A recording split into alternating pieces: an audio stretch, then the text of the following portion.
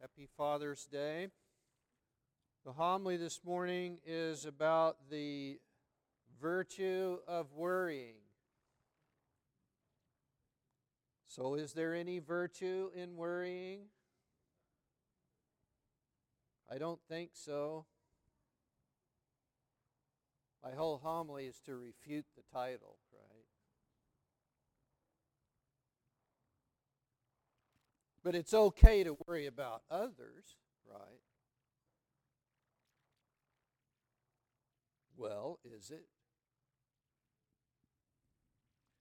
Well, if I don't worry about them, I don't care.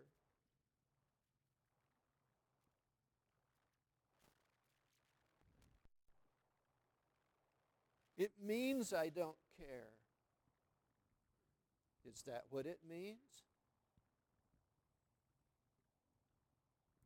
A famous songwriter once wrote these lyrics. In every life, we have some trouble, but when you worry, you make it double. Don't worry, be happy. If this were not being recorded, I would break out in song, but I'll refrain. The main verse that I would like to focus on this morning is this final verse, the summary verse. But seek first His kingdom and His righteousness, and all these things shall be yours as well. And the main point that I would like to get across is that worrying about ourselves and others takes our eyes away from focusing on our spiritual journey through the Beatitudes. We should remind ourselves of the context of this instruction from the Lord Jesus Christ. He just gave us the Beatitudes, and now He's giving us instructions on how to take this spiritual journey step by step through each of these Beatitudes. We just sang them. I don't know about you, but sometimes I sing things in church mindlessly. Did we sing the Beatitudes mindlessly this morning? Let's review them quickly. Blessed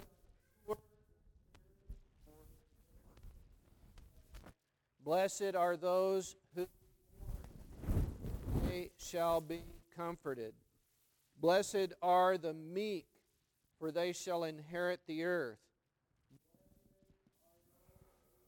Hunger and thirst for righteousness, for they shall be filled. If we can move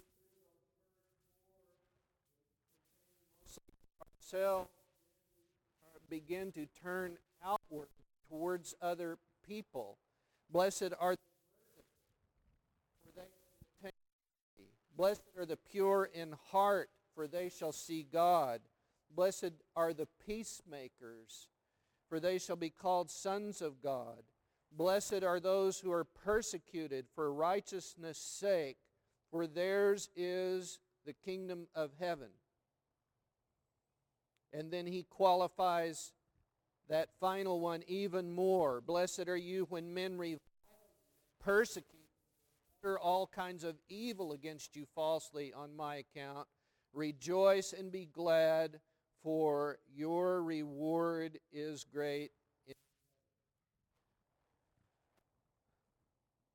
We might find this illustrated in St. Paul's epistle this morning when he says to us, we rejoice in our sufferings, knowing produces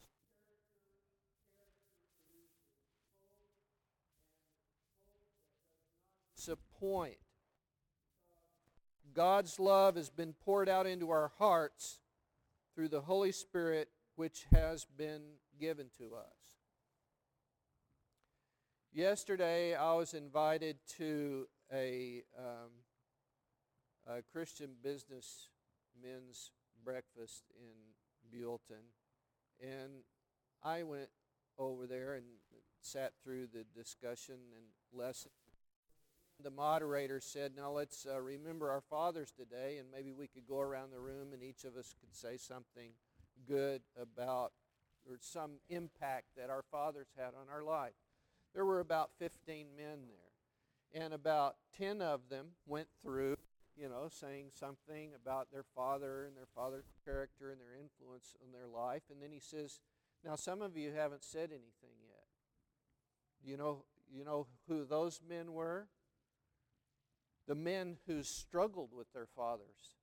The men who were disappointed by their fathers. Men who maybe didn't even know their fathers. And what could they say? I hate Father's Day. No, they didn't say that. These were Christian men,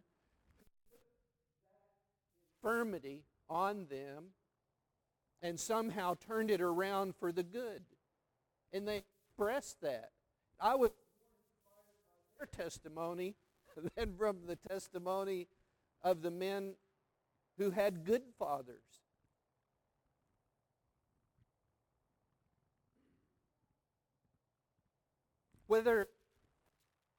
If we had a good father, then we should embrace the imitation of his life, in which, more than likely, the reason why we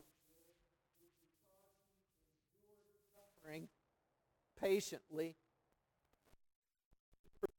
character in his life, hope that didn't disappoint, and we should imitate that. And if I did have a good father, and if I suffered because of that, that too is a gift from God for my salvation. In that I embrace that suffering, if I embrace that disappointment before God humbly, it can produce endurance in my life.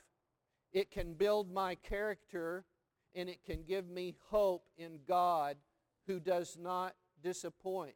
Either way, my father is a gift from God for my salvation. Do you agree? It's hard. It's hard.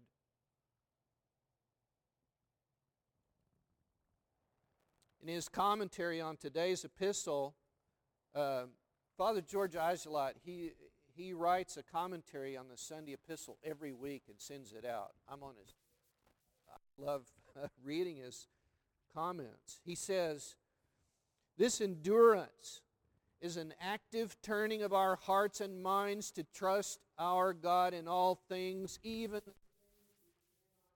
stand. And as we trust Him, our soul begins to attain a tested character. This kind of character can only be formed by suffering. The only way that Christ opened the heavens to us was through the cross. And then He said this, and it just amazed me. When Judas betrayed Him, Jesus said, now is the Son of Man glorified. Oh, goodness. The glory comes through the suffering.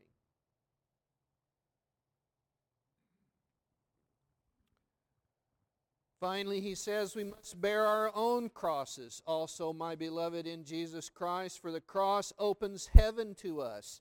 That's why we rejoice even in sufferings. Through this character formed on the cross, we experience God's glory as for us. This glory is God's holiness, which He has already granted to us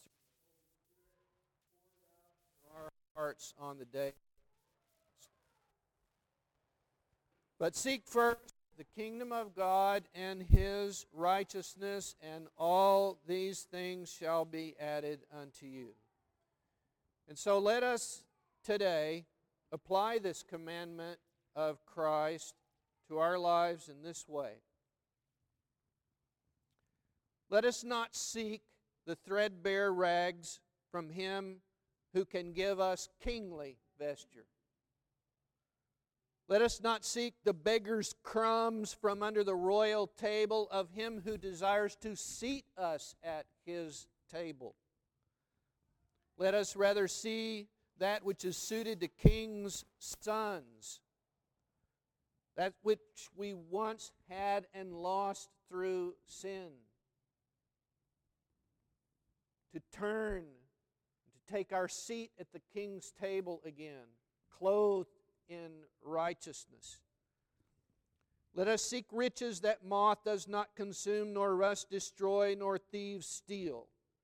Let us not be like the prodigal son,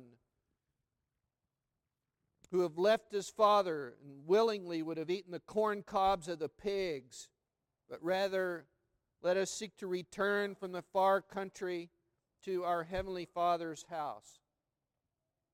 Let us not be like Esau, who sold his birthright for a bowl of red lentil stew. Let us guard the eyes of our minds that we may not be darkened and led astray by mammon of earthly decay and illusion.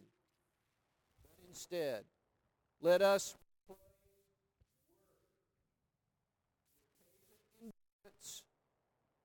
spiritual character and hope that does not disappoint. Because worrying about ourselves and others takes our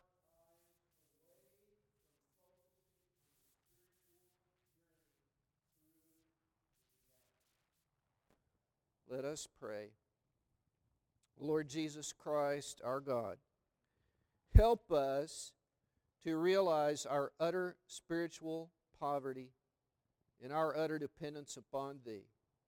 Help us to realize the gravity of our sins and come to mourn over these sins. Help us to understand what humility really is and to become humble in spirit. Pour Thy love into our hearts through the Holy Spirit, which has been given to us. Help us to be merciful to other people. Help us to purify our hearts by seeing God in others. Help us to make peace with our fellow man, regardless of political party affiliation, regardless how much they annoy us or intimidate us or take from us or lie about us or shun us.